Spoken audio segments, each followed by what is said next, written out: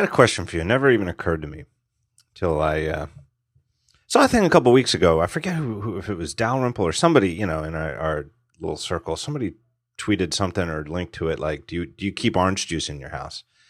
And I thought that was universal. I grew up, my family, we always had orange juice. I can't. I'm if I don't have my glass of orange juice in the morning, the day can't start. Right. It's simple. Yeah. To me, it's more important than coffee because it's, I could go out and get a coffee. Like if we run out of orange juice, that is to me is like a red alert. I will just immediately put on a coat and go buy a jug of orange juice, and then I'll come back in the house, and Amy will be like, "Well, why didn't you tell me you're going to the store? I have a whole list of shit that I need." And I'd be like, "Well, I don't know about that stuff, but I needed orange juice." Right, but it ends up a lot of people emergencies must be dealt with, right? And I'll tell you what. And growing up, we did not have. My parents weren't. Like I didn't have like super expensive sneakers. Sometimes we'd buy store brand soda pop or something like that. We didn't have a lot of soda, but if we did, we would. But I'll tell you what, one thing my parents have never, I mean, this is from the earliest age that I can remember onward, have never cheaped on is orange juice. Always not from concentrate. Oh, my mom used to make the stuff from concentrate, and that was okay. But, we got the real stuff. Oh, I take it back. When I was really little, I mean, we're talking in the 70s, we had the you'd buy frozen orange juice in a can, and then you'd reconstitute it yourself, right? That's the version. Yeah. You pull it out of the freezer and crack it open, and right. And then you had to wait for it to kind of dissolve and melt and everything before you could drink it. So, that was added to the emergency of being out of orange juice, right? You had to sit there and wait for the stuff to melt, and eventually, okay, we can have orange juice now. I love orange juice, but I just thought something. Here's the reason I thought about it is I bought the Florida's Natural brand here. And I'm enjoying some as we record the show. It occurs to me, though, that all the orange juice I buy is from Florida. But you live in Orange County, California, right? Right. And so when you buy orange juice at the supermarket, it doesn't come from Florida, does it? It used to not come from Florida, but Orange County right now, you're hard pressed to find an orange tree in this county anymore. It's all the orange groves have been torn down and replaced with housing. Really? So, yeah, it's there are as you go inland, get away from the beach a bit. Yeah, there's still a lot of oranges, but not enough to produce a significant supply. I don't think so. I think a lot of the stuff that we get is it says from Florida oranges. Yeah, it's not as big an industry in California as it once was. I mean, does it touch a nerve? Growing up, it was that way. Does it touch a nerve a little bit? Yeah, I mean, growing up as a kid, we used to have orange groves were a perfect place to have wars, right? Right. There's all sorts of rotten oranges lying on the ground. Right? Cover. You can take cover, and there's unlimited ammo. Exactly. It's and there's rows and rows and rows of these trees. It was just we could spend hours on the orange groves. You could probably cheat. You probably cheated and looked over the top. Not at age 6 or whatever it was. So yeah. I wonder where people. I'm totally ignorant about orange juice around the world. I do know. I know that in Europe it's not a big thing because when I've been to Europe, the orange juice is horrible. I mean, it's just terrible. And when I've one time for the UL conference, they put us up in instead of a hotel, we stayed in a little rental house because we brought Jonas with us for most of the week, and so we got to live in Dublin. And it was great, and you could just sort of see what it's like. And we went grocery shopping and stuff, and it's like the orange juice there. It's just it's horrendous. It's just not a thing. Where I was living in Italy, the orange juice wasn't great, but they could they got there are lots of oranges grown in Sicily, so the oranges coming up from the south. I mean, basically, Sicily's got weather like here in Southern California or in Florida, right? It's southerly, it's warm, it's perfect for oranges. Yeah. But they also had the thing called, they did grapefruit juice too, which I like grapefruit juice not as much as I like orange juice, but they also had a nectars, like, apricot nectar and stuff like that, which was awesome. Right? So it was different. Did you ever have a Sicilian blood orange? Oh, yeah. Nah, isn't that good? Yeah. So my favorite bar here, the place I never shut up about on Twitter, Hop Sing Laundromat. Yeah. Seasonally, because they only get them when they're fresh, is they have a Sicilian blood orange screwdriver, and it is it might be the greatest. It might be the best cocktail I've ever had. It's just the first time you somebody says, hey, you got to try a blood orange, you're going, how much better could it be? Really, it's it's an orange, right? Oh yeah, it's a little different color. It's like, oh my god, these are awesome. It's you know what? It's almost like it should have a different name, like calling it. Yeah, it's like the difference between a grapefruit and an orange, right? Yeah, I would say so. Wow, right? It almost does it a disservice by calling it a blood orange, and it's kind of stupid. It's kind of a stupid thing because it's called an orange because it's orange, Yeah. It's interesting. The city that I used to live in Italy has this battle once a year just before Carnival. Before Lent, and they basically have truckloads of blood oranges come up from Sicily, and they have a big ass orange fight. Right, there's these guys in carts that are throwing oranges down at the guys standing on the street, and these guys in the street are throwing oranges up at the guys in the cart, and they trot these carts around through the city, and for 2 or 3 days, there's this. These different teams are fighting against each other in this orange fight, and they're throwing all these delicious blood oranges around. It's like, kind of like to eat some of those. Of course, you do eat quite a few of them, but you definitely get your fill. But they are totally different. Yeah, they're just delicious. Different. Absolutely, yeah. I would say bottom line from this entire parenthetical preamble is if anybody out there who's never had a blood orange, especially I think a Sicilian blood orange, but if you've never had one and always thought, it's just a different colored orange, you got to try it. Yeah, definitely. Wearables. That's what I want to talk to you about. Yeah. And it's funny because I was thinking about it anyway, because you wrote a piece on furbo.org, your weblog, about Apple and Apple's rumored entry into this field, and then it just so happens, I guess yesterday or Monday that Google announced the Android Wear. Yeah, it was yesterday. Yeah, I had to get that thing up. I mean, I've been thinking about this for a long time, and ever since you started hearing about it at the D11, Tim Cook dropped some mentions of it. And, they've hired some people, and it's. I mean, my timing was awesome as far as the Google Wear thing is concerned, but I was like, this is going to happen sooner rather than later. I need to get this up and out there, and we're going to spoil the hell out of it on this podcast. So I would say this is one of those moments on the podcast where I would recommend to you as a listener, if you've got time. Now, if you're driving a car, don't stop. Don't try to read an article. We'll just keep going. Read it later. Well, but if you're, they've got CarPlay, they can read it to them. If you can pause the show and go read, just go to furbo.org and it just says "wearing Apple." You can Google it and read it, and then the rest of the show will be more like commentary on it rather than spoiling it for you. But because you make a lot of good points, I actually have like a draft of a piece. I still might write it, but. Sort of like how I wrote about the tablet before Apple came out with the iPad, and we even knew what it was called, which was a long, like months long simmering thing, that eventually congealed into an article. I have something like that about this too. One of the reasons I wrote it is hoping that you would spur you on a little bit, and to get your thoughts out as well.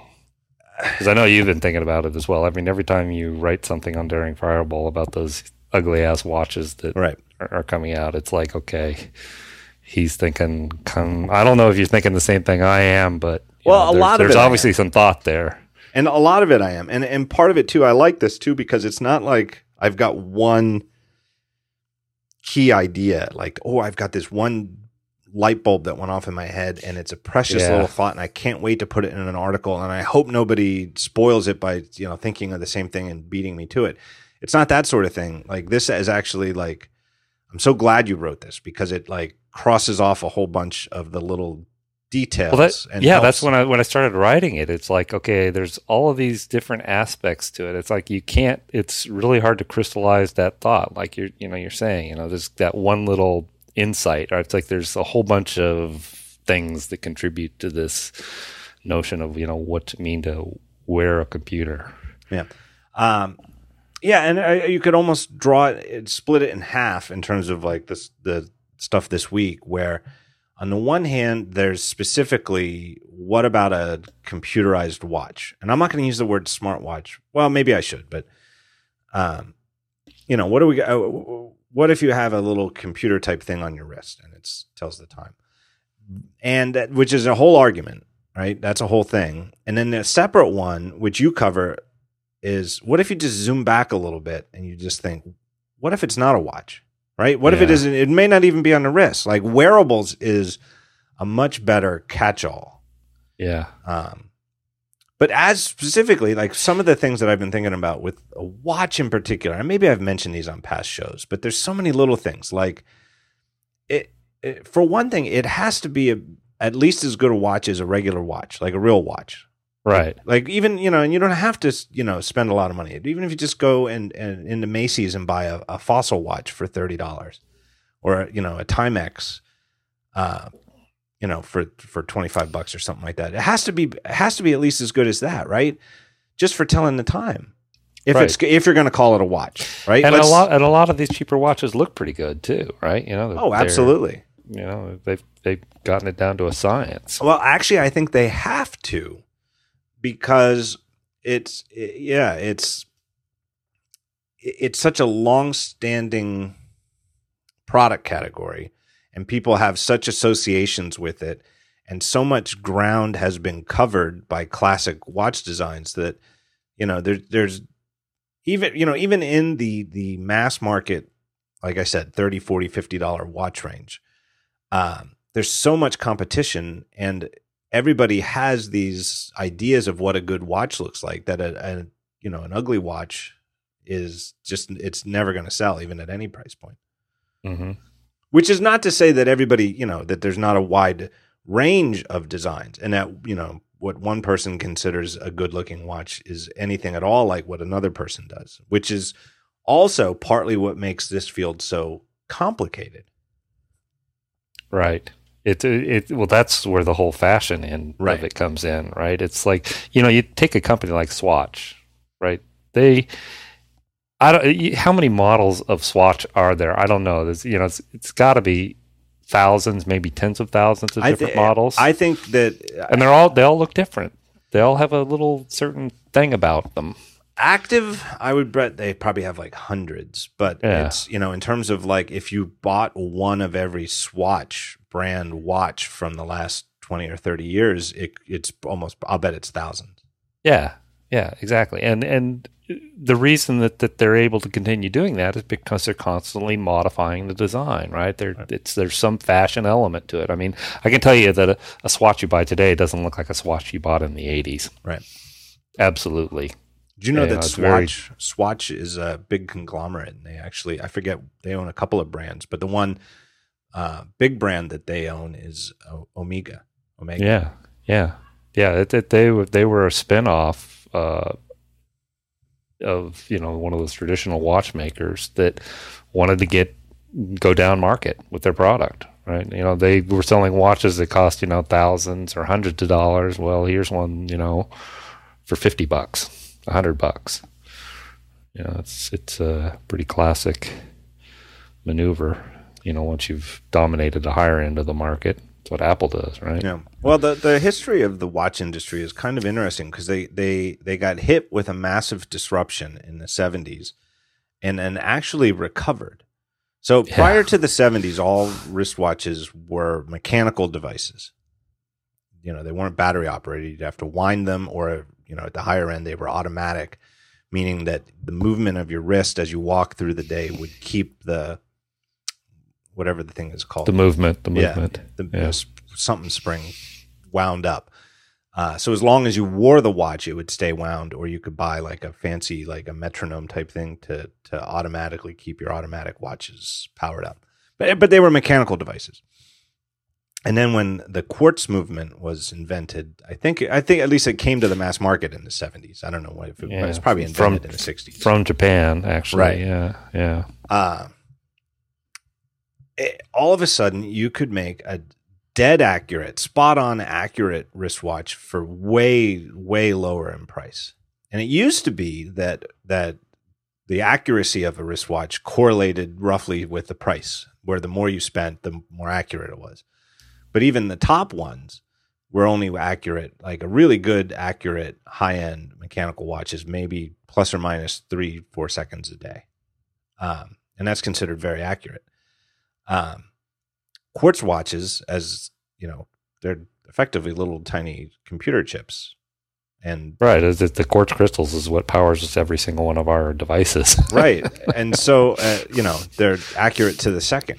So like all of a sudden there's no correlation between accuracy and price, that, you get a watch for $9.99 and it won't lose a second as long as the battery has power.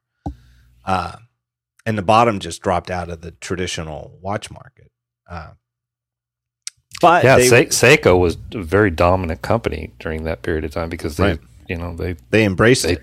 They embraced it and brought all sorts of good-looking watches that were accurate and cheap to the market. Right, and they used to, Seiko is a long-standing brand in Japan, but prior to the quartz movement, they made mechanical movements.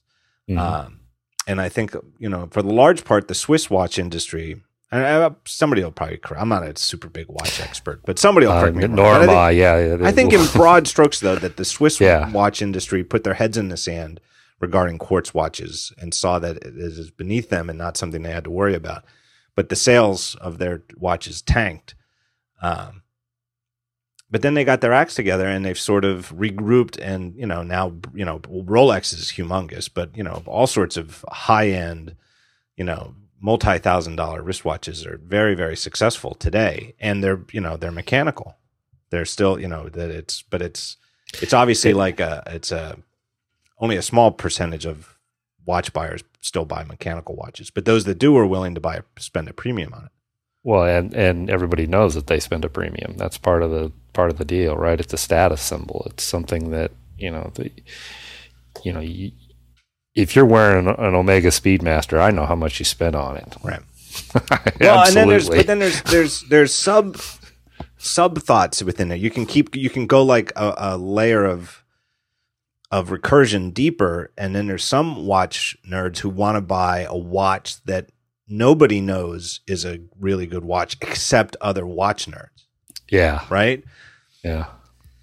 But it's like anything that you can get into collecting like that, where you can keep going deeper and deeper and deeper. But it's certainly a thing. And I think if you're going to talk about smartwatches, you cannot ignore the fact that this is a long established market. Yeah, and it's dominated by craftsmen who've been honing their craft for centuries. Right. They took a hit when the Japanese came out with quartz, but they still were making an exceptional product, and they knew it. I mean, maybe that's kind of the reason they were thinking, we got nothing to worry about. Right. Maybe this is just a fad. Who knows? Maybe they had something like that, at the turn of the century when mechanical processes allowed watches, mechanical watches to be made on an assembly line. I mean, I don't know. I'm not a scholar of watch history enough to say that's true or not. But I mean, if you've been in business for centuries, you're going to have had competitive landscape changes over that period of time.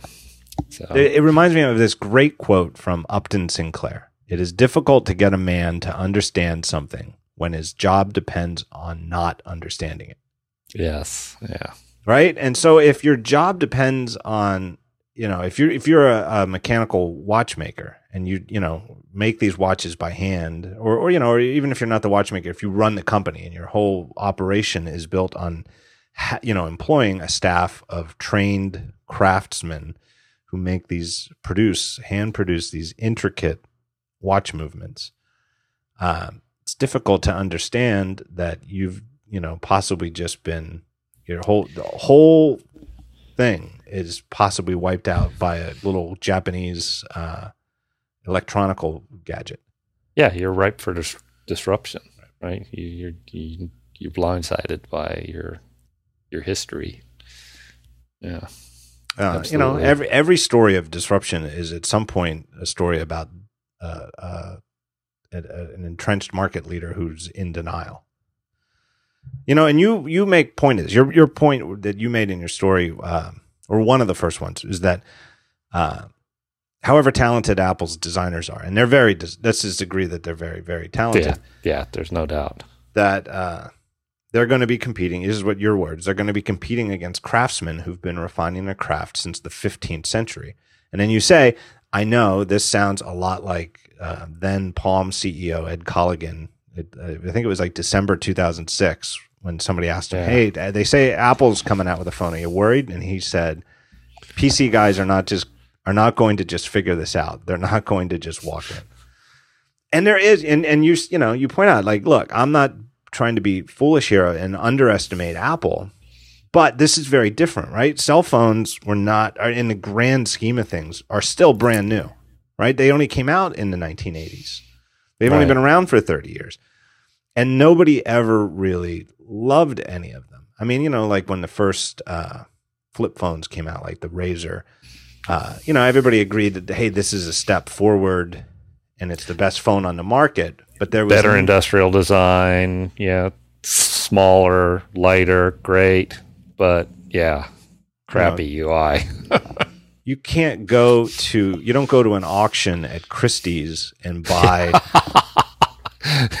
a 50-year-old cell phone for $220,000, right? Whereas, right, but that's what it's like with watches, exactly. Right? Yeah, people will go and buy like a vintage, watch from 50, 60, 70 years ago and spend hundreds of thousands of dollars. That's the market that Apple's entering.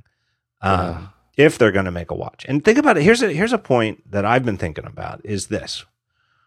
When Apple decides to do something, any of the products that they make, I don't think they ever get involved with something or do something, whether it's a long-standing product like desktop computers, or for Apple, long-standing, or something brand new, like when they created the iPhone in 2007. They don't get involved unless they can honestly look at it themselves and say, this is the best one on the market. Yep. Right? This is the phone that I want. You know, everybody I know who works at Apple, I don't know a single person at Apple who doesn't use an iPhone. If there's somebody at Apple without an iPhone, I don't know them. But it's not because if they are not using an iPhone, it's because their job depends on them doing competitive analysis or something like that, right? It's like, I'm sure there's somebody at Apple who carries around a Windows phone just so they know all about Windows Phone. Right, but that's like 0.0001% of the company. Right? Either that or they're on like probation, like they're being punished. Right. You know, they missed. You didn't meet your quotas last year, John. You got to carry around the BlackBerry. Who knows? You know, there could be. If there's any kind of weird pockets like that, you know, who knows? There could be like in Apple's legal department some BlackBerry holdouts or something like that. You know, but it's clearly the exception. Yeah. But there's no. And I'm not trying to say that that's saying that the iPhone is the best phone or that the Mac Pro is the best desktop workstation class computer. That those things are anything but subjective. Clearly, there are some people who would argue and could argue reasonably and make a great argument that such and such ThinkPad is the best laptop computer available today. Or that there's other brands that make good phones and stuff like that. You could make a case that, if you really like the big phablet size phones, that the Galaxy Note is the best phone today. But people who work at Apple, and tend to have, not that they all have identical taste, but they're coming at it from a sort of Apple type viewpoint. It's not like Apple is universal. Right. Apple has they have a shared aesthetic about what is good and what is bad, right? It's you want to work at Apple because you love the products they make. So it's kind of, it's a little bit self-selecting, but yeah. Right. So when I say that if Apple is going to make a phone, it's going to be the best phone, I don't mean that everybody on the face of the earth is going to look at it and agree that's the best phone. But I do think it's very, that for the iPhone to be successful, it had to be the sort of thing where everybody at Apple would look at it and say, oh yeah, that's the best phone. I got to get one of those. Mm-hmm. How do they do, if they make a watch and emphasizing not just a wearable device, but a watch, how do they do that? How do they say that's the best watch in a world where there's Rolex, Omega? It was just, Tim Cook wears a Fuel Band, right? And he loves it. Right, he said on stage, it's like, this is, Nike did a great job with this. Okay. I know, I notice it. I know that like Johnny Ive is clearly, he's like a watch guy. And it even said like in the article that just came out over the weekend, it was in Time, it was reprinted from the London Sunday Times magazine, where the writer of the article even mentioned that Johnny Ive was wearing, I'm going to butcher the pronunciation here, Jaeger Le Coulter. It's spelled JAEGERLECOULTRE. I haven't. It's a fantastic watch brand, but I mean these are like, I think starting at like $10,000, $15,000, $20,000 for a new one. That sounds about right. Yeah, and I forget the other. That's what I say. How can Apple be best of breed in that market? I just, Apple doesn't do things for them. Meaning, let's make a tablet for dummies, right? We'll keep using our MacBooks and MacBook Airs and MacBook Pros, but let's make a computer for dummies and we'll make it with a touch interface. That's not how they made the iPad. They made the iPad because they wanted an iPad, right? They don't make it for others. They didn't make a cell phone. Well, we'll make a cell phone for them, but we'll keep using our BlackBerries for our messaging and stuff like that. No, they made a phone that they could do everything they wanted to do on a phone, right? They weren't going to make a phone that just played music because they were the iPod company. They were going to make the phone that they wanted to make. If they were to make a watch, it would have to be the sort of watch that would make somebody, that Johnny Ive himself would say, I'm not going to wear this $20,000 Jaeger Le Coulter anymore. I'm going to wear this. I don't know how you do that. Yeah. I'm not saying they can't. That's we're thinking the exact same thing here. It's just part of the problem too is the market's too broad, right? If you got a Fuel Band, you've got a Fuel Band for a reason. You run every day or you swim every day or whatever, and that's something important to you. Johnny Ive loves great design, right? So he's going to go out and spend $20,000 on a kick-ass watch. What's a Fuel Band cost? Probably $100 or thereabouts. $100 to $20,000. That's a huge range in that product category. So, and to be honest, another aspect to it is that the younger generation, the ones that young people have a lot of disposable income, right? They're always the ones that define fashion trends, right? That kind of point the culture in a certain direction. None of them wear watches. Yeah, it's true. It's us old folks wear them. We're by none. In fact, I don't wear one anymore. I used to love watches. I don't, I've got a watch on my lock screen. Yeah, I think it's pretty drastic, and I actually think it's probably, I would suspect, pretty worrisome for the mass market watch brands. I think that the ones, the type of brands that well, they should be concerned, but maybe not overly concerned, of the truly high end jewelry type watches, the Rolex, Omegas, that level, because they have that whole status symbol type. It's artwork doesn't go out of style. Right. It's a piece of fine art, right? It's like what you were saying earlier, right? It's like, you're not going to see that crappy cell phone on Antiques Roadshow in 20 years, but a fine piece of artwork, yeah, that's something that's ageless. It's the same way that like timeless. Most of us don't wear neckties on a daily basis. A lot fewer people than ever before, grown men wear a necktie to go to work. But you can still buy a tie, and you still everybody looks good, when they get dressed up. And a nice watch, when you are dressed up, makes you look even better. I mean, there's, like you write in your article, it's not just status, it's fashion too. Yeah, exactly. All right, let's take a break. We got tons more, but I got to take a break. I want to tell you about a new sponsor. I'm really happy to have these guys here. Harry's. What's Harry's? Well, Harry's is a company. It's like an independent company, and it's all about making shaving easier. Here's the story. One of the two founders is two guys named Jeff and Andy. And here's the story from Andy, one of the founders. I went to a drugstore, waited 10 minutes for someone to unlock the case where the razors were being held, and bought a 4-pack of blades and some shaving cream. Wasn't the best experience, to say the least. I walked out, looked in my bag, and had a receipt for over $25 with products and brands that didn't really speak to me as a customer. I felt like there had to be a better way. So they started a new company. And they sent me a sample of the thing. So you can buy a kit. You get like a nice razor blade, not in a fancy, none of this stuff that looks like you can, like a straight razor type thing. It's like a, type of thing that you're used to from mass market, razor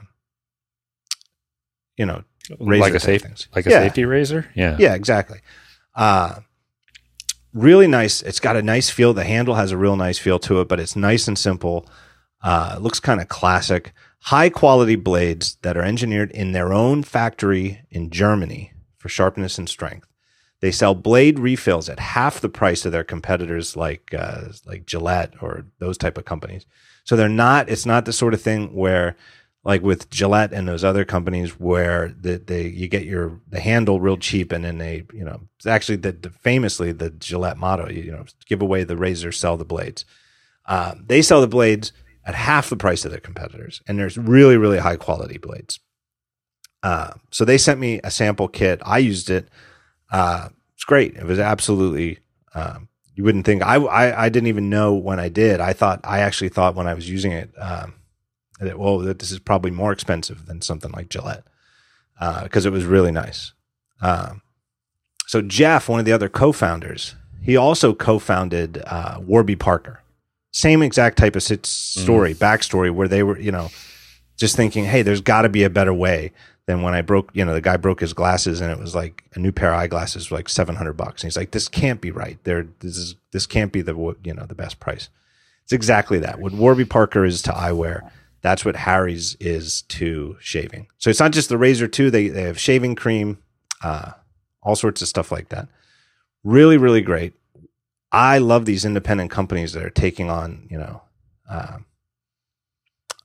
like entrenched competitors like Gillette and stuff like that. Really encourage you to check it out. Go to harrys.com and use the promo code TheTalkShow. Use that when you check out. You don't need a special URL. Just go to harrys.com. Use TheTalkShow when you check out, though. And they're going to throw in, for you, using that code, you're going to get a free 4-pack of blades with your first purchase. You can't beat that. Free razor blades. So go to harrys.com and use that code.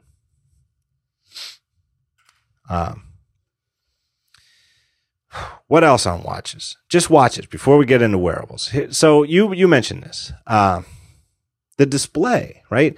What's the biggest battery drain on the iPhone? It's the display, right? Yeah. It's a huge problem.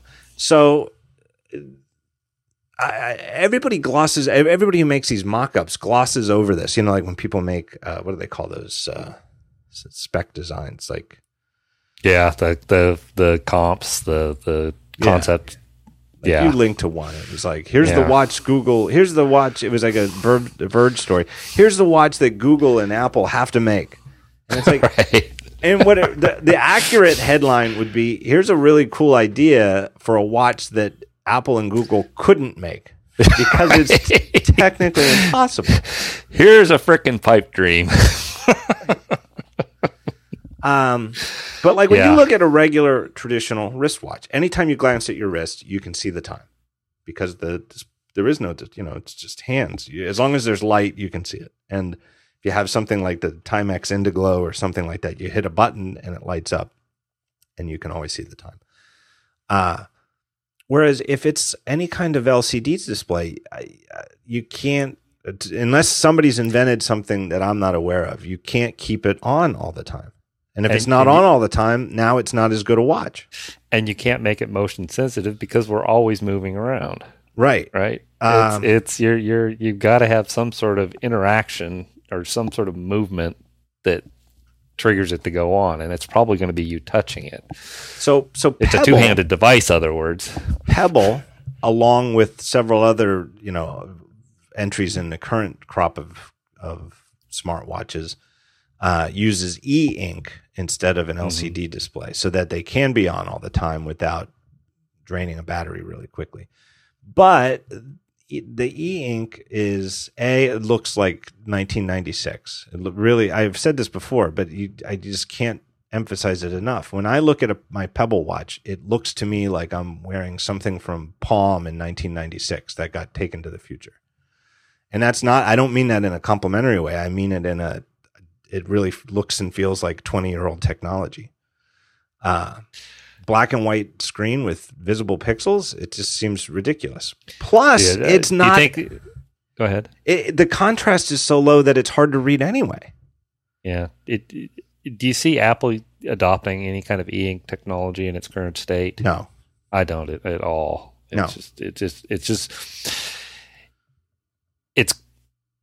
I think it has a lot of promise in the future, right? The density is going to increase. There'll probably be a Retina e-ink display at some point in time.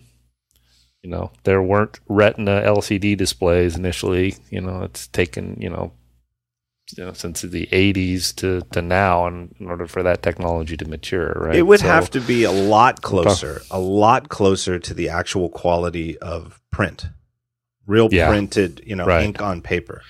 I'm not saying, and I'm not even ruling out that that Apple could, in theory, someday do something using some kind of monochromatic. It's not just the black and white; it's the nature of Pebble's black and white. That it just, to me, it's low contrast. It looks very, very digital. It looks, it doesn't look like ink on paper at all. I recognize that that's a feature that the screen can be on, the display is on all the time and doesn't have to go off. But they do have a thing. They have like a backlight, and they do have a motion detector for it, but you have to kind of so that it doesn't go off all the time, you have to kind of flick it. Right. And it works, and it's a pretty accurate flick detector, but I don't know. The days I've spent trying to wear the Pebble watch all day, it's just, you feel like a jerk flicking your, Yeah, I don't know. It looks like you have spasms or something. Right. It doesn't. It just doesn't seem like a mass market product to me. Right. It just. Yes, as geeks with a new shiny kind of pushing the boundaries toy. This is kind of cool. We're living in the future here. Could I see my sister-in-law who loves her iPhone? Could I see her buying something like that? No way. Well, and not to open it up into the whole Google Glass direction, but from a lot of people, and I realize not everybody, nothing is everybody, but for a lot of people, watches in general share a lot with glasses, and especially sunglasses, but eyeglasses, all sorts of eyeglasses. where people want to pick one that speaks to them design wise.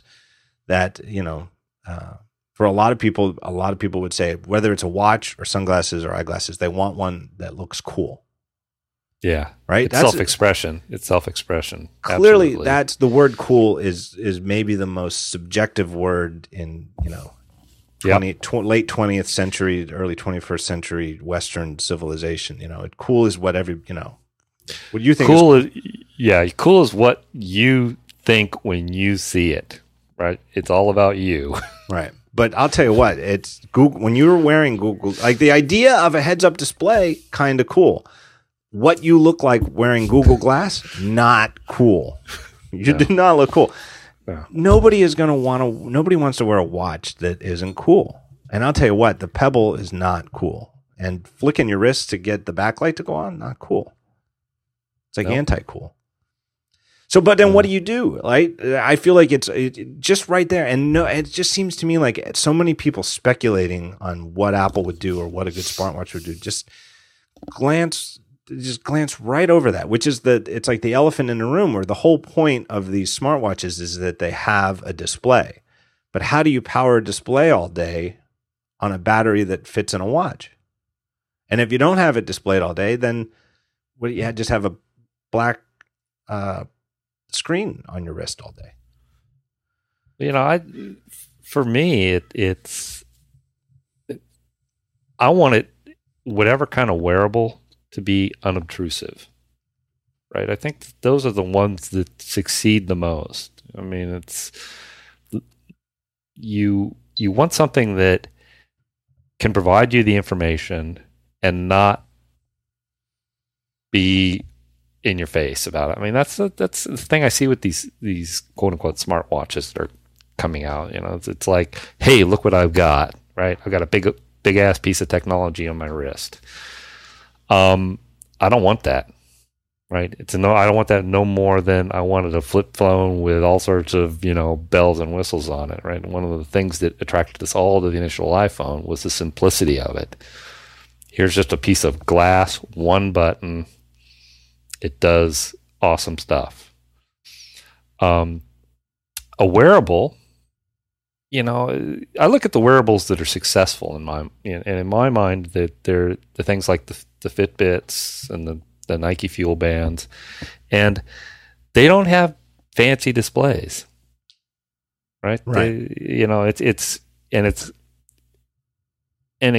a lot of cases, the technology can actually be hidden, right? Especially in the Fitbits, the clip-ons. Yeah, I wouldn't even call it a display. It's more like indicators, right? Yeah, it's a fancy LED, right? It's and that for me is the direction I could see Apple going, right? Going with that simplicity, keeping, trying to figure out what people want, not what kind of technology they can deploy. I look at one of the problems that I have with my iPhone is actually getting notified. Either the buzzer goes off in my pocket and I don't notice that it has, or even sometimes the audio cues, you don't hear them while they're in your pocket, or if you're in a noisy room, or outside standing in traffic. And yeah, I think also starts going on. It's like I think there's an opportunity there for notifications to be better, basically. Part of it is that the buzzer, wasn't there a thing, I might be misremembering which model it was, but there was a model year of the iPhone where they switched to a new technology for the vibrator. Mm-hmm. Like based on, I didn't even know there were competing technologies, but based on like the iFixit tear down. But then they went back to the previous one, I think with the 5, and I think they're still using that one with the 5S. I don't know if it's that it just doesn't vibrate hard enough. I don't know if the nerves in my upper right thigh have gone numb. Yeah, exactly. But I miss calls all the time now. I really do. Especially if I have it on silent, because I often do have my phone on silent when I go somewhere where I definitely don't want it to make a noise. I miss the I miss the vibrations, meaning I don't feel them. So imagine there being something like a ring or a clip or something that's, not in your pocket, basically. I mean, I see the opportunity here is to get out of the pocket with some sort of device that's attached to the thing that's in the pocket, right? It's a bridge between the outside and the inside.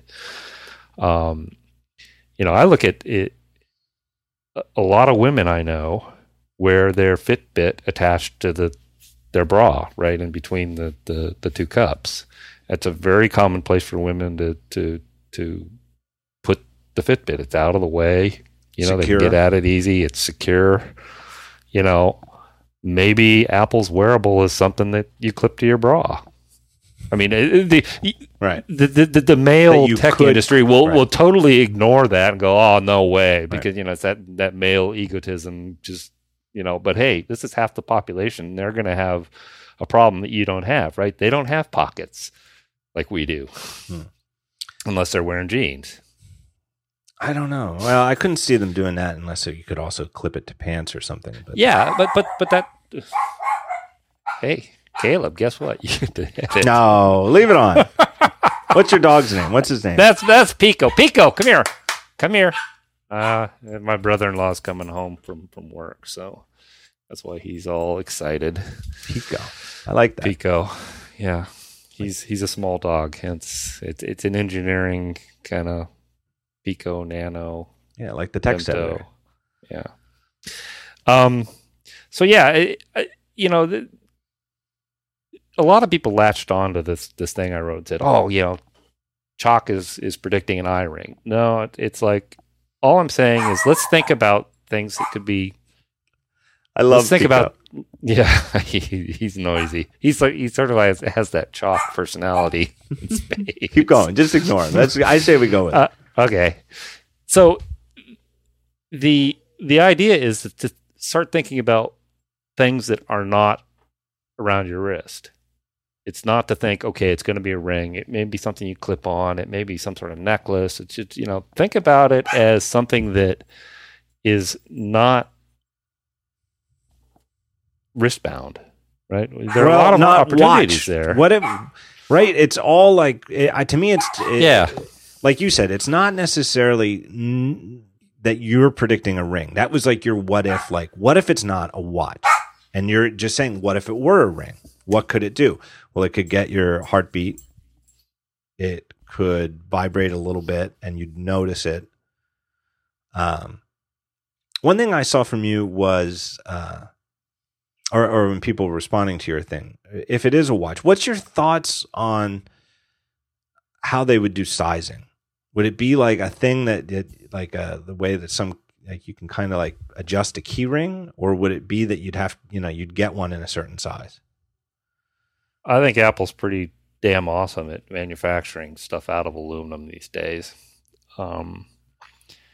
Typically what happens with a ring is that you have the main design, and the sizing is just done by adding or removing a little bit of metal at the junction point and at the bottom of the ring. And, maybe it's some sort of manufacturing process. Obviously, a lot of people say, well, it sounds like you're making a problem that's harder than a wristband for a watch. Well, that's true. But, the watch has a lot of other, issues. So again, it's these are just things that could be useful, right? One of the things that I really see as an opportunity is for this kind of wearable device is for, the iBeacons has come out in iOS 7, and it's a lot of people don't really understand what it is, but basically your phone can pick up these little Bluetooth low energy signals that are being emanated by these devices. Now, say, for example, you've got one of these beacons around your finger or around your chest or whatever. iOS devices can know when you're nearby. It's a unique ID. It's a globally unique identifier, and that number can be transmitted to the iOS device. And nearby the iOS is actually pretty specifically measured. Yeah, it's it's accurate to within inches. Right. It's a couple feet. It's not like the government's going to be tracking you because you've got this ring on. I mean, you somebody Tim Van Dam actually from I think he's at Dropbox now. He used to be at Instagram and Facebook and a bunch of other places. He had a really interesting idea. One of the things is, imagine getting into a rental car with this device on, and all of a sudden it knows what music you like. Right? It's the the iOS device in the car recognizes your Ring's ID number, goes to iTunes and starts streaming music off your your iTunes Match account, right? For example, or from your preferences for iTunes Radio. Yeah, exactly. It's or maybe it knows, oh, you've got some podcasts you need to listen to here. You want to listen to these, right? Like, who I would not want to be? I would not want to be Sirius XM, because Sirius XM, which we have in our car, and it's kind of a cool idea, and I think it's in a lot of ways better than terrestrial radio, but they're stuck with their satellites. I forget what the kilobit per second is, but it's pretty bad. And I have bad ears. Like, I've mentioned this on the talk show, recurringly. I don't have good hearing. I don't have audiophile ear. I don't even the opposite. I mean, I come from a long line of Gruber men who go half deaf by the time they're getting older. But even I can hear that Sirius XM music is really compressed. Like, it's crunchy. It's really pretty bad quality wise. And so, and you can tell, like, when a good song comes on and you're in the mood for it and you turn it up, it just sounds worse, right? Like, that's sort of the worst thing you can say about in-car music technology is when a good song comes on and you turn it up, it sounds worse. Like, because you want the opposite. You want, right now, I want this to sound great because this is, I'm in the mood for this song. Yeah, but the thing is that that's another industry that's ripe for getting killed. And I've already got data networks. The thing is most of the time when I'm in my car, I've already got a pretty high quality IP connection in the car because my phone's with me. Right. And I realize that there are things like, that most of us right now have a pretty, relative to like broadband at home, we have a small data cap per month. And if you have like an hour and a half commute or something like that, you don't necessarily right now, today in 2014, you may not, you might go over your data limit if you were streaming high quality music over your phone all the time when you're in the car. But soon enough, within a few years, that's not going to be a problem. I can remember when a 10 megabyte hard drive cost $5,000. Right. It's not that long ago, really. Right. So, this is, that's a problem, but it's a temporary problem. Right. I mean, that whole P-cell thing looks like, oh my God, that's awesome. All right. It's going to be IP all the way. Right. And, so one of the Google Wear thing came out yesterday, and I had this insight that, one of the things that drew us to the original iPhone was the fact that we could touch the screen and directly manipulate it. Right? There was a very visceral connection there. Our finger, the first time you did slide to unlock, it's like, wow, this is freaking magic. It really was. But there's a problem now, and that the devices aren't able to talk back to us other than through audio, vibration, or display. Right? There's the idea of some sort of haptic feedback. Right? Have you ever read that thing that Brett Victor wrote? I think he called it here it is. A brief rant on the future of interaction design. And it's just really about how our devices, we can't feel them, right? We really, the tactile, of the vibration that the little motor inside of the iPhone makes is it's nothing. It's the most that we get, right? But it's the best that we have. Right. Yeah, it's the best we have. So right we now. love slide to unlock. I mean, it was. You're right, and Steve Jobs loved it, and it was. It was. He did, and it is funny when you rewatch that keynote. He demos slide to unlock like a ridiculous amount of time. Yeah. But you don't. You don't feel a slider moving under your finger. Exactly. It's like you can't feel it hit the end of that channel. So right? the key. You can't. Yeah. You use the Apple remote, and it's like unless you're looking at the screen, sometimes you get lost. I mean, it's one of the things that the BlackBerry people are still hanging on to. Oh, it's got a keyboard you can feel. Right. Well, and that is worth something. That's not to say that it means it's worth carrying a BlackBerry, but it is certainly a thing. And it's like when you buy a nice stereo or whatever, and it has like a volume knob that just feels nice, like it has just the right glide to it. Yeah. Right? Well, that's one of the more interesting things to me about the CarPlay, right? Is that previously, I mean, there's a little bit of back channel on the Apple TV, right? If you pause the Apple TV with your remote, it actually updates some status on your iPhone. Shows the player state, that kind of stuff. But the CarPlay has got knobs and switches and things that are coming back to iOS to give iOS some idea of your tactile intentions, right? You've got a real volume knob. You can turn that knob, and I'm sure the volume knob in these high-end European cars is going to feel awesome. Right? Yeah, they always do. Right, it's supposed to. Yeah, if it doesn't, you're going to be like, "Oh, this is a piece of crap. I don't want it."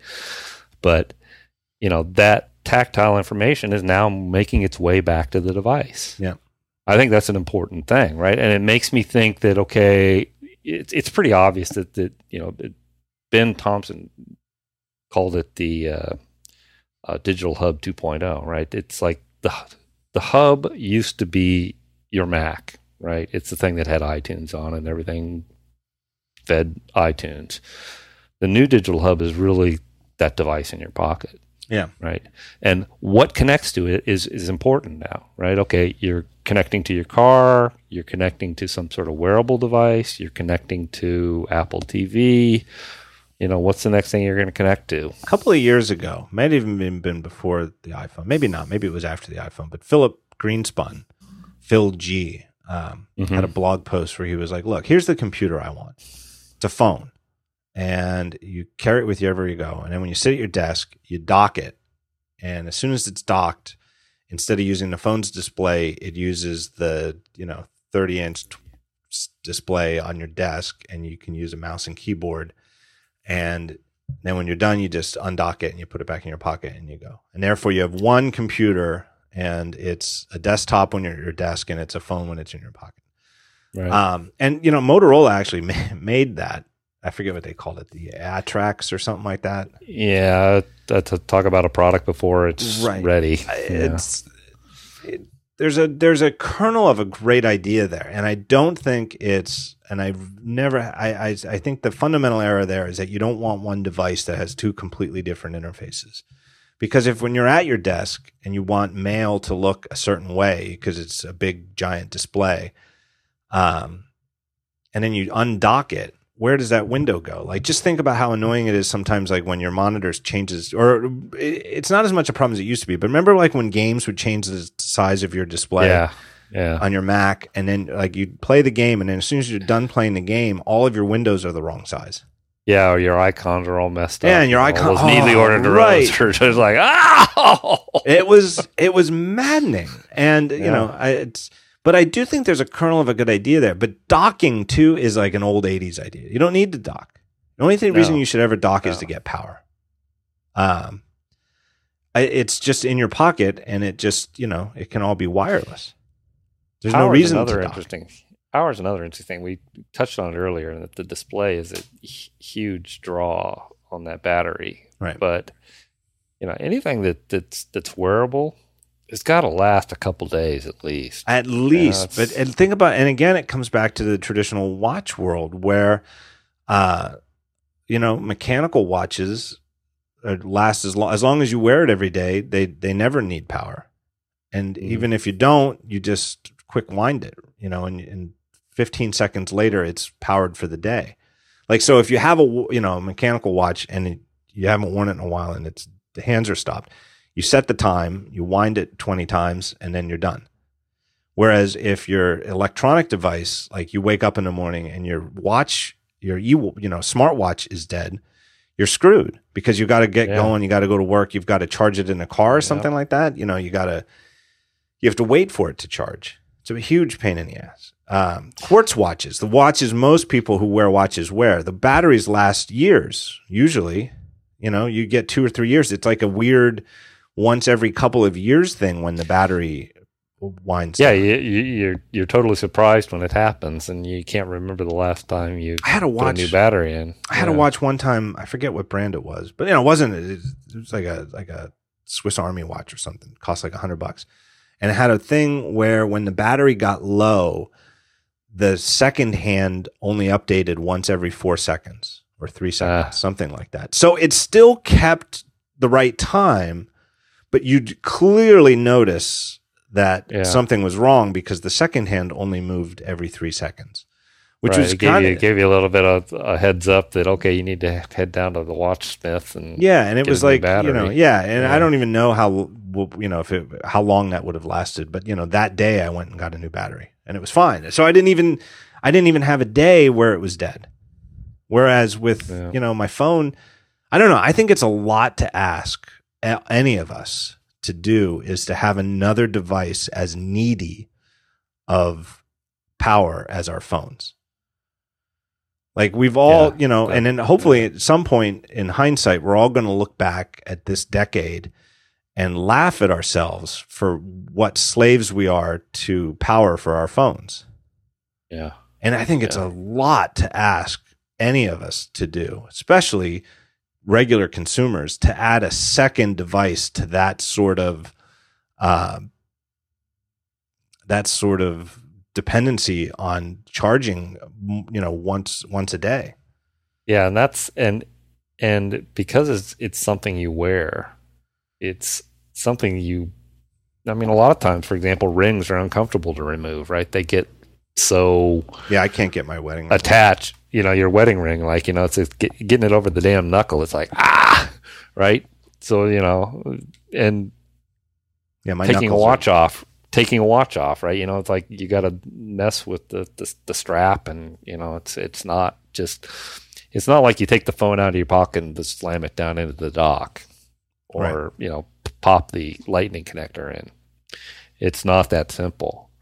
So I think that's that again kind of leads me into the thought that it's got to be simple, right? Yeah. Everybody's coming up with these grand ideas, and they're just they're physically impossible. Yeah. Let me do a second sponsor break, and we'll keep going. Sure. I want to tell you about another new sponsor. Delighted to have them, Branch Fire. Branch Fire is a Chicago-based startup dedicated to building software that helps people work better. Their flagship product, iAnnotate, was the first PDF annotation app developed for the iPad, and it's still among the top productivity apps in the App Store. iAnnotate lets you read, mark up, organize, and share documents right on your iPad. They've got over 1 million users worldwide, students and teachers to Hollywood actors and screenwriters. Have used it to take their PDF workflow paperless. They've got killer features and awesome support, and it's just a terrific app. So building on iAnnotate's success, the Branchfire team is right now, as we speak, probably literally at this very moment, hard at work on an exciting new mobile and desktop product called Folia, Folia. Not out yet, but you can follow them on Twitter, Branchfire, or I guess you say at Branchfire. How do you pronounce the at symbol? Like if you're giving out so at Branchfire on Twitter. They're on something. There's something called Facebook. They're on that too. I don't know what that is, but you can follow there, and they're giving hints. They're dropping hints about what Folia is, and they're giving information. But for iAnnotate, which is out right now, been out for a while, big hit in the App Store. Here's where you can go to find more. Go to www.branchfire.com/get-iAnnotate. Get iAnnotate. I'll bet you could find it if you just Google for iAnnotate, but if you use that URL I gave you, they'll know you came from the show. So my thanks to Branchfire. All right, let's talk about the Android Wear announcements this week. Here's what I think. I haven't linked to it yet from Daring Fireball. We're recording this a little early. We're recording on Wednesday, March 19th. So it's been a day. I still haven't linked to it because I've been letting it. I want to think because I'm always a little wary, especially as time goes on, because I more and more when I write about Google and Android, I know that it's against it, negative, you know. So, that makes me cautious to do it because my first thought was largely negative, that it's just vaporware. So I wanted to think before I wrote. But more and more, what I think when I hear this is I think of January 2010, about 6 weeks before Apple had the original iPad introduction. And Steve Ballmer's at CES, and he used the word slate about 72 times and had the HP Slate. Here's the HP Slate. It's going to be the best tablet computer ever made, blah, blah, blah. I think it wound up, it didn't even ship. But there he was on stage parading around with this HP Slate that was, you know, running Windows 7 or some whatever crap was out at the time. And it just looked like a fool. He looked like a fool then, and in hindsight, this looks like an even bigger fool because clearly it wasn't because this HP Slate was something that was worth bragging about at that keynote event. It was because they knew Apple was coming out with a tablet and they wanted to come out with something first. Or they wanted to announce something first because they didn't come out with it. And that's what I think. My quip on Twitter was, you know, the fact that they called it Android Wear, you know, they're hedging their bets, right? Oh, definitely. They didn't call it Android Watch, or, you know, that's obviously what, you know, the initial thing is going to be. They, you know, maybe they're being smart about it. You know, give them the benefit of the doubt. You know, they realize that wearable devices are, you know, it's a future category and it's pretty broad. You know, it's like saying, you know, fashion, right? Well, like fashion can be everything from shoes to you know, to watches to, you know, clothing. Right. It could wind up being something. Could wind up being something really good, cool, and popular. But this is not something. This is technology. It's not a product. Yeah. Right? So like, and I know Motorola was one of the people they've announced, you know, and they're still, they haven't divested themselves of them yet. They're still part of Google. But here is from the Verge story on Motorola's watch, which I think is called it's a Moto 360. Right. There are still more questions than answers about the Moto 360. Well, no fucking shit. This is the guy. Yeah. I'll second that. This is the guy, Jim Wicks, who's the designer at Motorola behind it.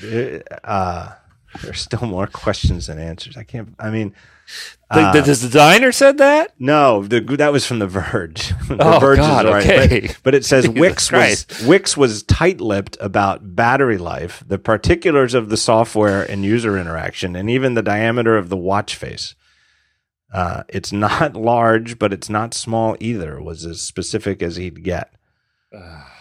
Right, so it's, you know, like it's like they glossed. I mean, that's everything. Those screenshots were so. We're not going to tell you the battery life. We're not going to tell you the display technology. We're not going to tell you how the user interface and software work, and we're not even going to tell you how big the goddamn thing is. Well, what else is there? Well, it was so obviously fake to me too, right? Yes. It's like those are just some fake screenshots. It's just, you know, that some video guy was doing compositing of some really high resolution. They're not even good fakes stuff. Yeah, and it was just, you know, and one of the ones they showed was a round face. Now, yeah, it's possible to do that round face, but if you know anything about LCDs, they're laid out in a matrix. It's a square matrix of semiconductors. Right. It's graph paper. How do you make? Yeah, it's graph paper. How do you make that round? Well, you're going to have to be cutting off parts of some of those squares, which means they're not going to light up. So, just the notion of a round face on a smartwatch is problematic from the get-go. Not even talking about the software, but just the physical connections of this thing, right? It's like, it's the same thing with, the people that talk about, an iPhone screen that goes edge to edge. Well, great, but where are the interconnects, right? How does that display connect up? It's so easy to gloss over physical problems, in industrial design when you're doing these concepts. Right. Well, in any design, though, that's, whether it's hardware design or software design, solving problems, every single problem along the way is that is design, right? It's the devil's in the details, right? And you can skip it for now. It's like taking a test where you're not allowed to have blank answers, right? You can skip question 7, but when you're designing a product, eventually you've got to come back to it and you've got to get an answer to it, right? Right. There has to be some, some answer to the question of, how does it connect, or whatever the problem is. The other thing I thought with this is that they've, they're going, an Android well, it is Android. It's Android Wear. It's some kind of derivative. But, just like with the phones and tablets where different hardware makers, can make different designs. But if some are square and some are rectangular and some are circular, and they're all, even if they're big watches, right? And somebody said that one of these round Android Wear ones was like a 46 millimeter diameter. And by, like a standard men's size is somewhere around like 38 millimeters. And maybe because watches have been getting bigger fashion wise, maybe you call 40 the standard now, but 46 is bigger. Not humongous. And there's probably a lot of people out there, who have 46 millimeter regular men's wristwatches, but it's pretty big. But overall, though, as a computer display, that's small, right? I mean, this from all the iPhone apps you've done. Yeah. A 3.5 inch or a 4 inch iPhone screen is a small display. And a lot of times, like if you're doing something like, let's say, a Twitter app, that's a really small canvas to work on to do something like, hey, let's show the user's timeline. And whatever the problem is. So if you're talking about a 46 millimeter, either a square or a circle, that's really small. And the difference between a circle and a square is humongous in terms of layout. Right. In terms of layout. You effectively, in a way that like you'd have to design an app twice already. On day one, you'd have to have 2 complete designs to support just square and circle. Well, you know what it's going to be like? It's going to be like, when, in the early days of HDTV, where you had the standard broadcast screen that kind of was like either scrunched in or expanded out. You were either seeing black bars on the side or you're cropping content on the top and the bottom.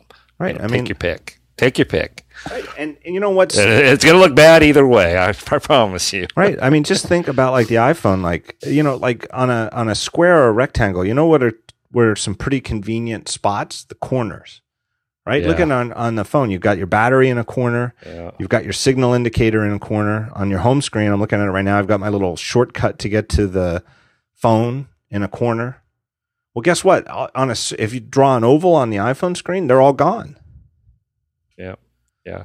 It also seemed in that promo video that some of the swipe interactions were just kind of like, I couldn't make any rhyme or reason to them. No, right? I couldn't either. Where, swiping up, does that have any kind of standard thing? It's like, I don't see anything kind of standard there. It's just like the guy decided to swipe up and something magically appeared. So what, are you just going to swipe around until you find what you want? Or is there some sort of, conceptual hierarchy to this information? And again, and that, how you transition between those, it totally changes whether it's a circle or a square. Yeah. It just seems very, all of these things add up to just being kind of vapory. There is one aspect of Google Wear, and it's totally obvious. I mean, everybody, I think, has thought of it. It's so obvious that maybe people don't even think about it as an idea. But because it's Android, they've already got what I'm about to say, they've already got it working. And because it's Google, they actually have a pretty good version of it, but it's text to speech. Because that's a huge problem with the Pebble, to me, is, okay, so you hook it up, you turn on Bluetooth, you sync it with your phone, and all of a sudden when you get a text, you get a little thing on your wrist and you can see it. Well, now what? If it's a text that's important, you've got to take your phone out of your pocket to write back. So what exactly did you get saved other than that problem I did mention earlier where sometimes I'll get a text and I don't notice that the thing went off in my pocket? But in that case, the fact that the watch has a screen is meaningless. All I need is something on my body that notifies me. Hey. Yeah, right? Exactly. But with this, I will say that that does take it up a level where if you've got the Google Now integration and you get a text on your watch, you can say to the watch, okay, tell Craig I'll be ready in 15 minutes. Okay, you were just a moment ago worried about looking dorky while you flicked your wrist. How dorky are you going to look when sitting there like, the Secret Service agent, talking into your wrist? Well, I could see it being useful in a car, maybe, but that's to me is. But there, but you then don't drive a stick shift, do you? Oh no, I don't actually. No. But they also have the thing where it's always listening for OK Google or whatever it is. So you don't have to push a button on the watch to make it listen. Oh, I bet if you're out on a busy street, there's a lot of noise on the street, yeah, that's going to work great. Yeah, I don't. Again, you're going to have to point the microphone at your face. The devil's in the details, and I'm with you on that. I'm just saying, in theory, it is. Yeah, no. It goes back to the point of there need to be other ways of interacting with our devices, right? And I think voice is one of the things. Siri has got some problems. Google, let's give credit where it's credit's due. Google Now is pretty awesome. Yeah, and at least in terms of accuracy. Google's accuracy is better. It just is. I will say this. I do you think that, am I nuts? Am I just am I kidding myself? But I think Siri has gotten significantly better. I agree that the Google stuff is still ahead, but I feel like Siri is actually a lot better than it ever has been before. Yeah, it improves the more data you feed it, right? The more different kind of voices that interact with it, the more kinds of questions that are being asked. Largely, it gets better over time. And I call all the features of Siri. Largely, it's not the intelligent agent part. To me, largely, it's the text to speech. And as here on the East Coast, it's winter. So if I'm out and I do get a text, it's really, really great. It is. I don't like messing around with those. The touchscreen gloves never work right for me. They're not good enough. But I can use Siri with gloves on. All I do is push the button, and I can dictate a text, and it works great. I think my primary use case is just to give myself reminders. Right, pull the phone out. Reminder to water the plants at 5 p.m. Yep, done. And I think it works better than it ever has before. I'm not saying I don't think it works as well as Google's, but it's getting there, and I think it's at least keeping pace. I think Google's been collecting data longer, so that they're more refined. That's why Google Maps is so much better, right? They've been collecting data longer than Apple has, and making corrections to that data.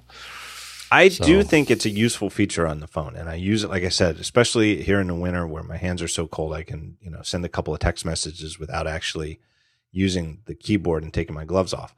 But I wouldn't be surprised if the root of the whole thing and Apple's interest in it is beyond, the phone. It's in devices that won't have a display, or if they don't have a display that could fit a keyboard.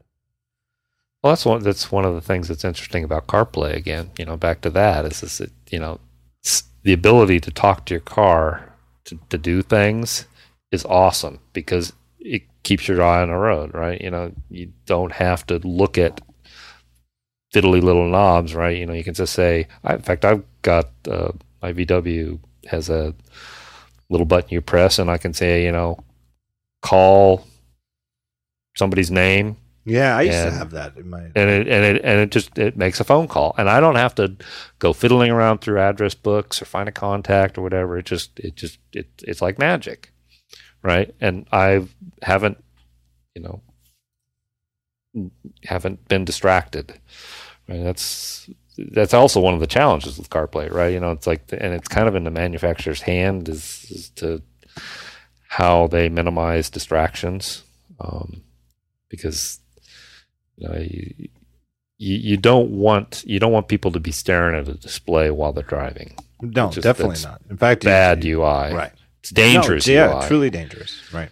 Somebody's going to get hurt. No, I'm sort of, as I rocket towards old age, that's like my, you goddamn kids, you're going to. Exactly. You can, it's so obvious when you see somebody who's texting or talking on the phone. Oh my God. I see it all the time. Without using hands-free.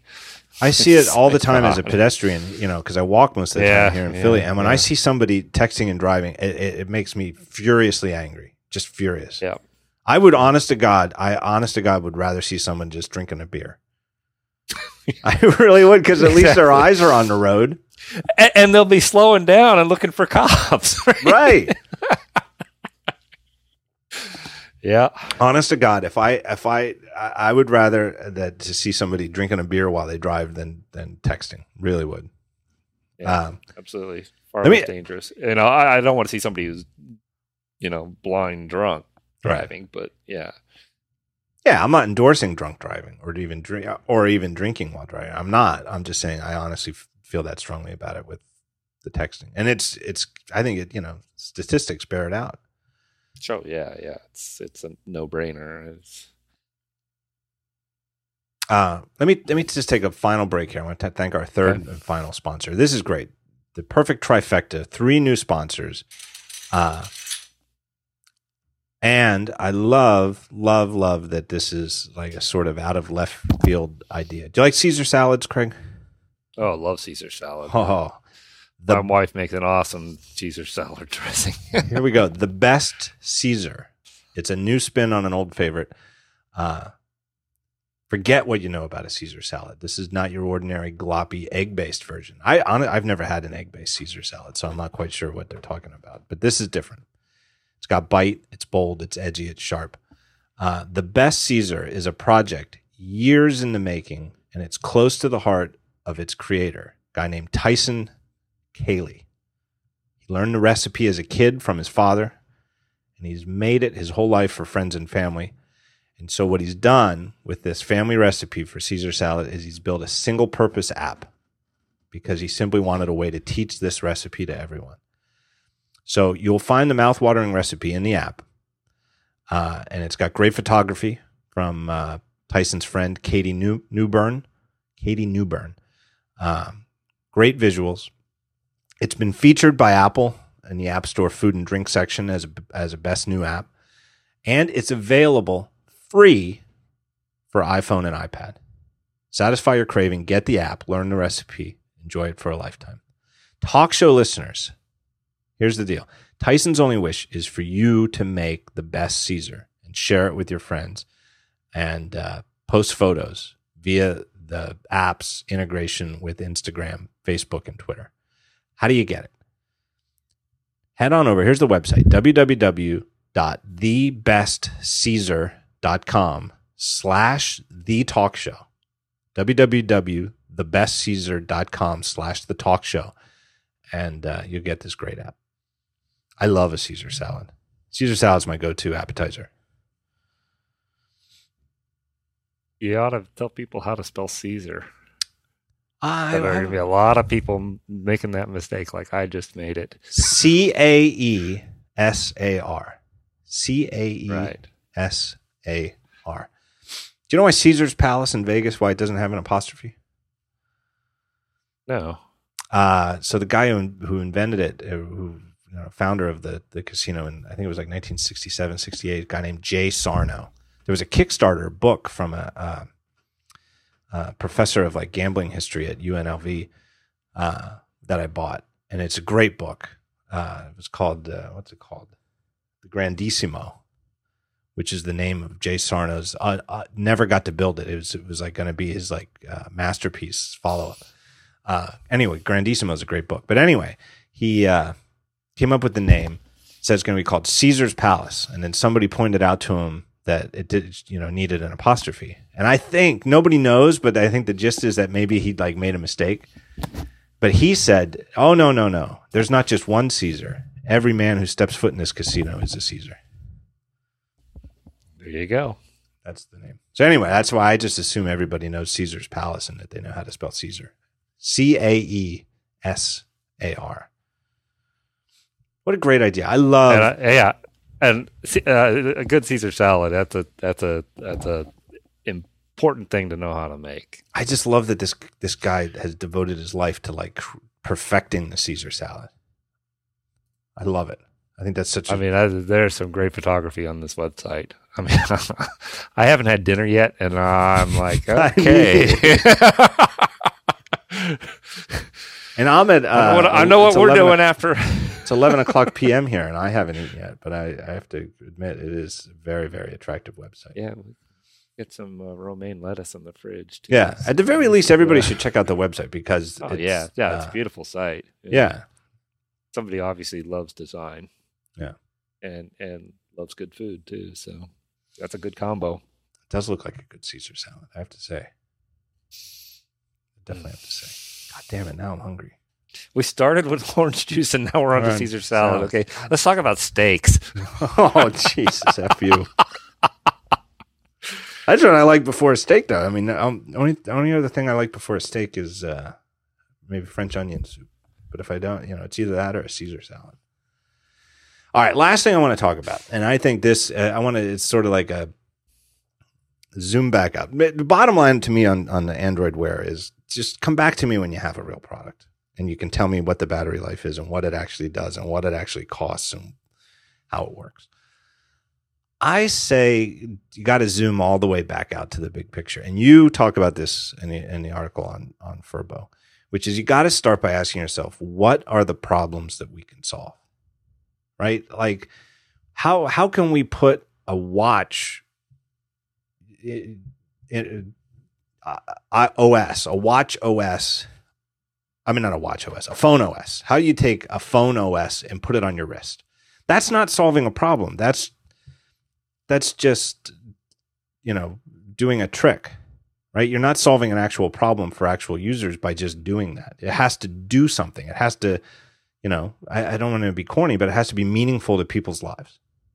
Right. It's like, for most people, it's not a chore to pull the phone out of their pocket and interact with it. That's not a chore. Right. So for example, famously for years and years, I mean, probably decades even, people would say, what if Apple made a cut down version of Mac OS that could run on a handheld computer, right? And it's a great idea. And you can imagine things you would do with it, but in and of itself, that's nothing. It actually has to, and eventually they did it. That's what the iPhone is. But it had to actually solve problems. And the problems that it solved were things like, how can I read my email while I am away from any computer? How can I talk to people? How can I make phone calls? How can I listen to music without carrying a separate device just to listen to music? Those are real problems. And the iPhone had real solutions to it. I feel like better yet, it solved problems that you didn't know you had. Yes. It enabled you to do things like go on the internet and do price comparisons while you're shopping for something. Right? Exactly. Right. It gave you, you're having a discussion during dinner and somebody says, when was the first watch invented? And go to Wikipedia. It enabled a lot of new things, problems you didn't know you had, or you didn't know how satisfying it would be to come up with solutions to those problems. Right. You didn't look at them as something that, oh my God, this is something that makes my life worse. It's like it was something that enriched your life. Right. You know, not there's a subtle difference there. And yeah, I would say like a perfect example of the sort of question that I never really thought about in advance, but now I use all the time is, okay, I'm somewhere unfamiliar. I'm traveling. I'm in a new city. Where should I eat? Right. Yeah. And there's different ways that you can solve that using a phone, but the phone solves it really pretty well. Yep. It used to just be what? Well, I don't know. Go down if you're in a hotel, ask the hotel. They don't know what to do. They'd probably just send you to wherever they're getting kickbacks from. Right. Exactly. And it also allows you to find your way around. Public transport. I mean, I know I use public transport a lot more because I arrive in New York City and I've got all the transit information I need in my pocket. It's pretty awesome. I think that's the I'm hoping that that the thing that Apple comes up with has some of these surprises, like the ability. I had no idea how important it would be to have Safari in my pocket. See, that I could have imagined. That I really could have. That to me was, it was like, okay, I can, read some web pages. I can do, read my RSS feeds. I can do my Twitter. You know what? I'm gonna step back. I'm gonna erase that last answer. I take it back. Actually, no, because I never would have anticipated how usable the web could be on that size of a screen. So I take it back. Yeah. I do take it back. Yeah. That my initial reaction is like, I don't really want to have email when I'm out and about. I don't want people to be able to bug me. I mean, they bug me enough with email in the office. I want to be able to go and be free of email. And then it's like, oh, okay, well, it is pretty awesome. Like if you're expecting an email from somebody to be able to check for it while you're out. We'll look at this too. If you think of something to email someone, instead of making a to-do to, hey, email Craig about sending me his audio from the talk show, I just email you. You just do it. Like it's always a huge step up when you can, instead of making a reminder to do something, do something. Yeah. So, that's my hope with this wearable technology, right? Is it's going to enable things that we're not even thinking of. There are a lot of smart people at Apple. They're clearly thinking hard about this problem. Yeah. Well, and the health book stuff has leaked this week. Mark Gurman had somebody leaked the That was an awesome thing that he wrote up there. Yeah, he's got some ace sources, I'll tell you. And I bet somebody in Apple is pissed. I don't think it's probably Apple. I think it's probably a partner. Yeah, my guess would be that HealthBook is going to aggregate data from different sources. So maybe it's got some Nike Fuel Band integration. Who knows? Well, and who knows whether it'll change or not too, because it's only March, and I'm guessing that this is something that we're going to see at WWDC in June. Oh yeah, absolutely. But we're only guessing that WWDC is going to be in June. I mean, it's an informed guess, but it's informed only by the last 5 or 6 years of that happening. But the gist of what we can see from the leak stuff that Gurman had is a sort of Passbook style. It's like a sister app to Passbook. Like what Passbook is for those type of cards, HealthBook it's not just the name that's similar, but it's a similar interface. But that makes me think that it's also meant like Passbook, where third parties can add their stuff. Yep, exactly. So it's not. It's not. And I expect one of those third parties is the one who's leaking it. I wonder. I do wonder. Apple has a pretty good culture of security. Yeah. Right.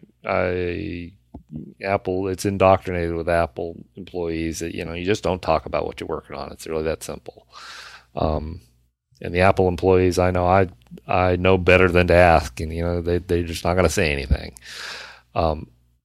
Some third party, they don't have that culture. Some QA engineer or something that worked for Nike might have slipped somebody some screenshots and here this is what this does, and that all of a sudden there's a story. Yeah. So, and Mark Gurman doesn't talk about his sources. He doesn't talk about the stuff he writes, and that's for his the business he's in, that's a good way to handle it, right? Yeah. Keep your sources to yourself. So what are some of the problems that you think can't, and again, I'm with you. I don't believe that I can even think of all the things that wearable technology is going to be able to do 10 years from now. But I can think of some of them. And we know about exercise trackers, right? Foot, step and step tracker type things, because they exist now, right? There's the Fuel Band and the Fitbit, and the phone itself even does it now with the A7 processor. Mm-hmm. M7, I think it is. Right? Is it M7? Yeah, what? Yeah. Yeah. Heartbeat monitors, stuff like that. All right. I can imagine. I see now, but already then I'm starting to run out of steam on ideas. Like those things already exist. Yeah. I could imagine, maybe with some kind of breakthrough or something, I can imagine the advantage of having a camera on a device that you could position different places on your body. I don't know. But we already know what cameras do. Like, I feel like, it just would be another convenience. Like if you go running and you only have your new Apple thing on your wrist on and you don't have your phone and you see something interesting, you could take a photo.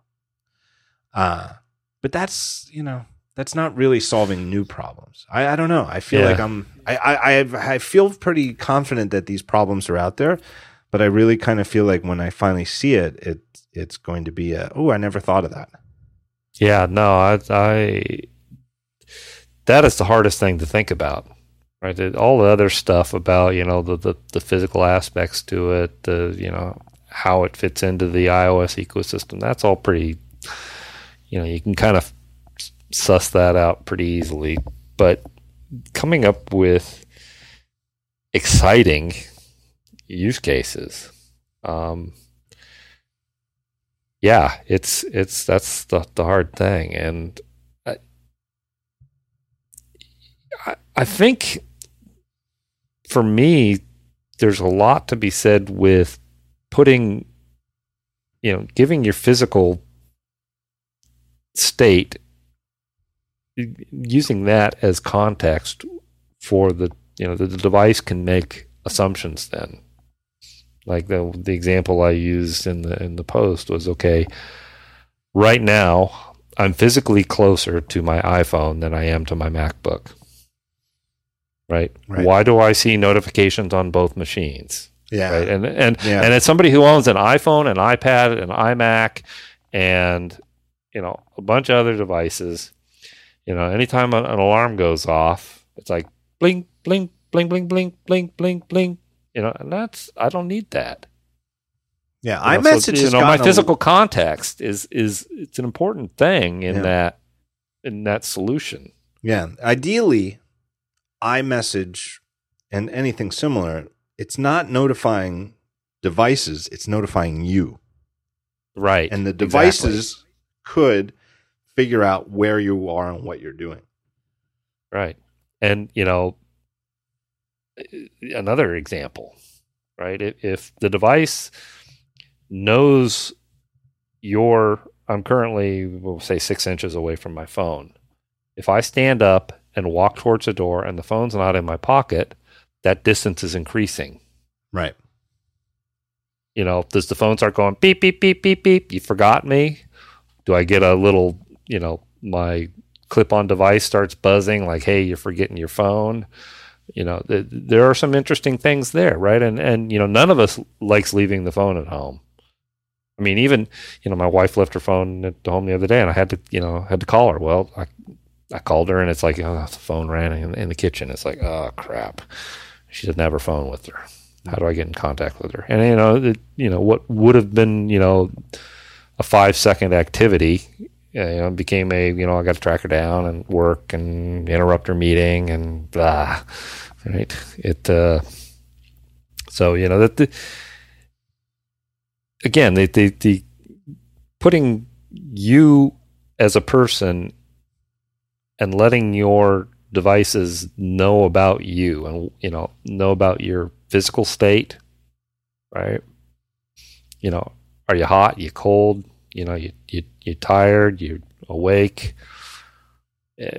there are some interesting things that can be inferred by the devices once it knows more about you. So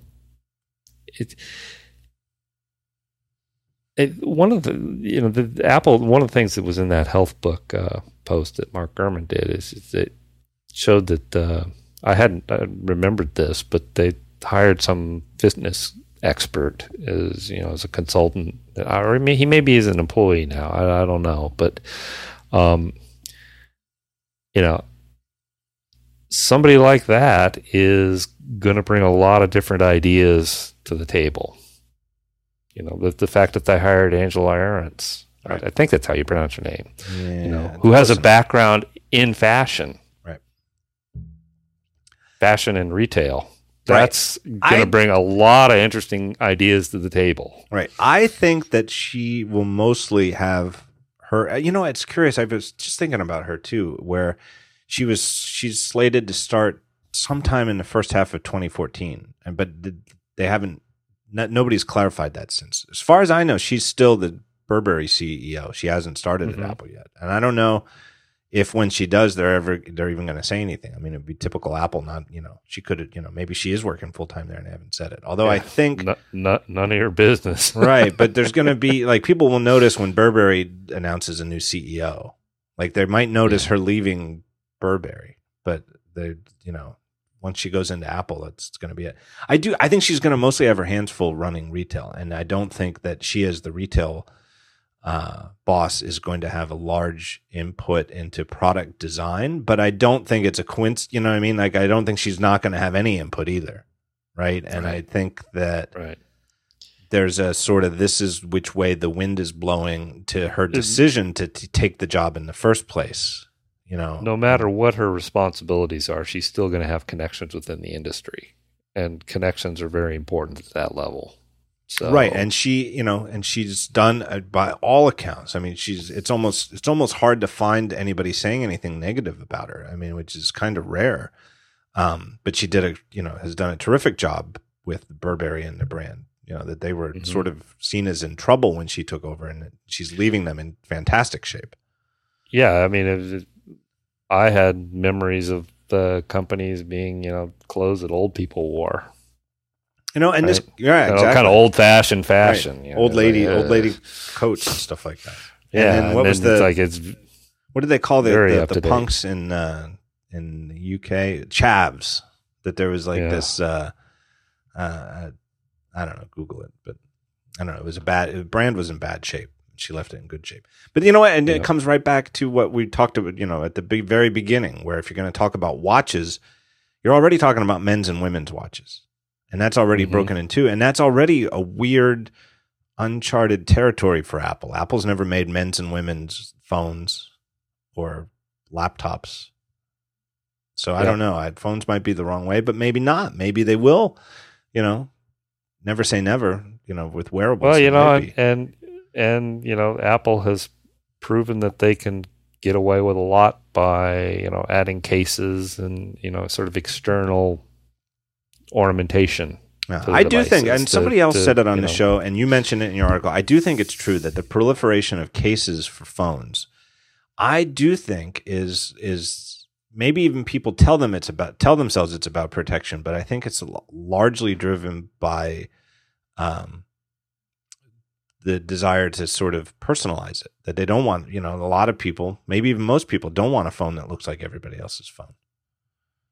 Mm-hmm. Yeah. It's a lot more like your analogy of the Swatch store. The way that most people's actual iPhones look. Like if you went to a typical restaurant that's not full of us and, nerds, but just regular people, and said, hey, everybody with an iPhone, hold it up. You'd see a huge variety because of the cases. You wouldn't just see black, silver, and gold.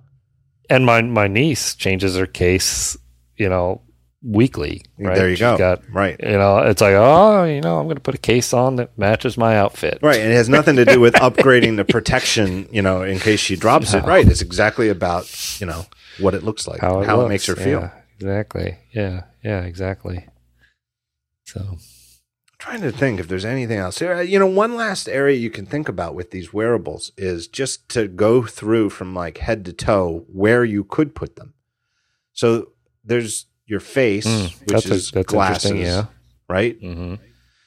Or nose ring. And I think that's really limited until you could actually put the screen into the glass of your glasses in a way that is absolutely unobtrusive. I think it's a deal breaker. Eventually, I'm sure that'll happen. That you'll be able to build lenses for glasses with a display in there built in. But I think it's long way out. Your neck, right? So you can wear necklaces. I don't see necklaces though as a place for any sort of technology. Doesn't make sense to me. Well, there's the original iPod Shuffle, which kind of had that lanyard thing that you could hang around your neck, and that was, I loved that. That was, would go running with that, and it was very convenient to get at. It had, it stayed out of the way while you were running, but then you could pull it up and use the controls really easily. So maybe in some scenarios that's maybe it's a device that has some sort of USB connector, or not a USB connector, but some sort of connector that lets it hang around your neck or attach to your wrist, or I don't know. So to me, it's more. I think back to the iPad, where I knew they were working on a tablet, and even just the question of, well, how are you going to prop it up? Are you going to use it flat on the table? That doesn't seem right. But how else are you going to prop it up? Is it going to, and I think to their credit, I think the kickstand on the Microsoft Surface actually works pretty well. I don't know if you've ever played with one, but I thought, would they do that? It seems goofy. It seems, un-Apple-like. But there's all sorts of little, there's more questions to me with watches and wearables than there was even with the tablet computers. Yeah, that's absolutely true. The tablet, you had a notion of what the touch UI was going to be like. Yeah. Right. And, those of us who were developers, we had a simulator, kind of knew this is, we obviously didn't know anything before they made the announcement, but, you kind of got an idea of how the iPad was going to work by just looking at it on your Mac screen and knowing how your iPhone worked. But yeah, the physical dimensions of the device, that was hard to, you had a lot of the pieces in the puzzle, but it still didn't fit together well. Yeah, take it back to 2007 and the iPhone, and it was everybody, seemed like they were going to announce an iPhone, but everybody thought it was going to be an iPod that made phone calls. Yeah. And it was so much more than that. And, maybe that's what we're overlooking. And that was based on technology that we didn't know could exist. I'm not saying that clearly, famously, they didn't invent the touchscreen. No, they already had OS 10. They shrunk it down, but we didn't know that they could get a version of Mac OS 10 running on a mobile chipset. We didn't know that they could make a touch screen that good at consumer level prices. Right. And that had that level of responsiveness. And that it could have a day's worth of battery life. Right. That's what I think. Whatever the answer is, whatever Apple's coming out with that's wearable is, I think it's going to involve multiple technologies, like 2 or 3, like the first iPhone that we just didn't know were technically possible. And then once you realize, they can do that? Oh, well then of course it's going to blank, blank, blank. But we just, I don't know what those things are. Yep. And that's why we love Apple, right? Because they keep these things to themselves, and then they show them to the world, and you just the sense of excitement when that happens it's awesome. Yeah.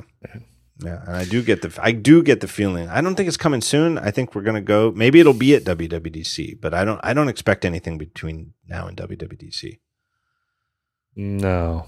Yeah, well, that's another interesting thing. Well, where is this going to fall on their product launch cycles? Right? They obviously in the fall are all ramped up to sell phones. Here's, if you want me to guess, my guess is a huge WWDC keynote with some kind of, at least one, like, holy shit, new product that's not shipping until fall. Because that, and if it's a new category, they don't have to worry about cannibalizing their own sales. They can pre-announce it like they did with the iPhone in 2007. Yeah. And it lets them keep it secret longer. Because once it goes into the Asian supply chain, forget about it. That's when everything comes. They can't keep that stuff secret. Yeah, well, then there may be FCC requirements, right? And it's going to maybe have a radio in it, so think FCC needs to know. Yeah. So think like a really early June WWDC, and then that gives them June, July, August, maybe even September to go from announcement to on shelves. And that's means they're going to have an iPhone 6 and some wearable. Well, they've been having two events in the fall the last while. So I feel like what they could, they wouldn't have to have another event when it comes out, Yeah. But it would, it does load the end of the year down. But yeah. But they're getting so damn good at manufacturing. I mean, that's, that's Tim Cook's. He's got that shit all wired. So the only other thing I can think would be, to me, there's like they could do something in April. They could, send out invitations on some, Wednesday in April and say, come to Apple next Tuesday, and we're going to have something to show you. They could do it in April, but once they hit May, it's too close to WWDC. Why bother? Why not just wait till WWDC? Right. So I feel like, there's a couple of weeks ahead of us where maybe they'll do something, but it doesn't seem like it. Usually there's smoke in the air, smoke signals a couple of weeks before these things, and I'm not seeing it. Well, one of the things Tim Cook did say is that there would be new products announcements throughout the year. Right. Not like at the end of the year. Right. So, yeah. That's what I said, earlier. It seems like there's something in the air right now. It's just, I'm the first to admit I don't have an answer here, and this notion that, okay, what if it's a ring? That's just a what if, right? I think it's not going to be a watch, not going to be quote unquote smartphone. What could it be? That's just a what if, and it's some of the things that may solve some of those problems that Apple is asking itself. All right. So let's give some plugs. You can follow Craig on the Twitter. He's at Hockenberry. Yes. Your day job is at the amazing Icon Factory. Yes, iconfactory.com. Let's plug some apps. What do you got? You got Twitterific? Twitterific, Xscope, Flare, photo editing app. Go to iconfactoryapps.com and you'll see all of them. Man, Xscope. Xscope does 8 different things, got 8 different tools, but it's the best screen loop ever. Yeah. So if you need to zoom in on pixels, you got to have Xscope. Recommend. I'm working on a new version of Xscope right now, and there are going to be 10 tools, and the 2 new tools are pretty awesome. I'm not going to say what they are. No. But keep it to yourself. Yeah, Xscope is. I mean, as a developer, I can't do my work without it. It really is that simple. Yeah. It's essential. It's a perfect in-house tool from the Icon Factory because it's the seriously, I'm not just saying because you're on a show. It is the tool for people who actually sweat the individual pixels of the artwork they're working. Yeah, it's back to the razors, right? The Remington shaver guy, right? He bought the company because he loved the product, right? Well, yeah, that's same thing here, right? All right. Well, thank you so much for your time. I really appreciate it. Always love having you on the show. It's always a pleasure to be on it, John. It's yeah. Go have dinner. I'm going to go make a Caesar salad. I am. I'm hungry. All right. Thank you so much. Later. All right. You're welcome.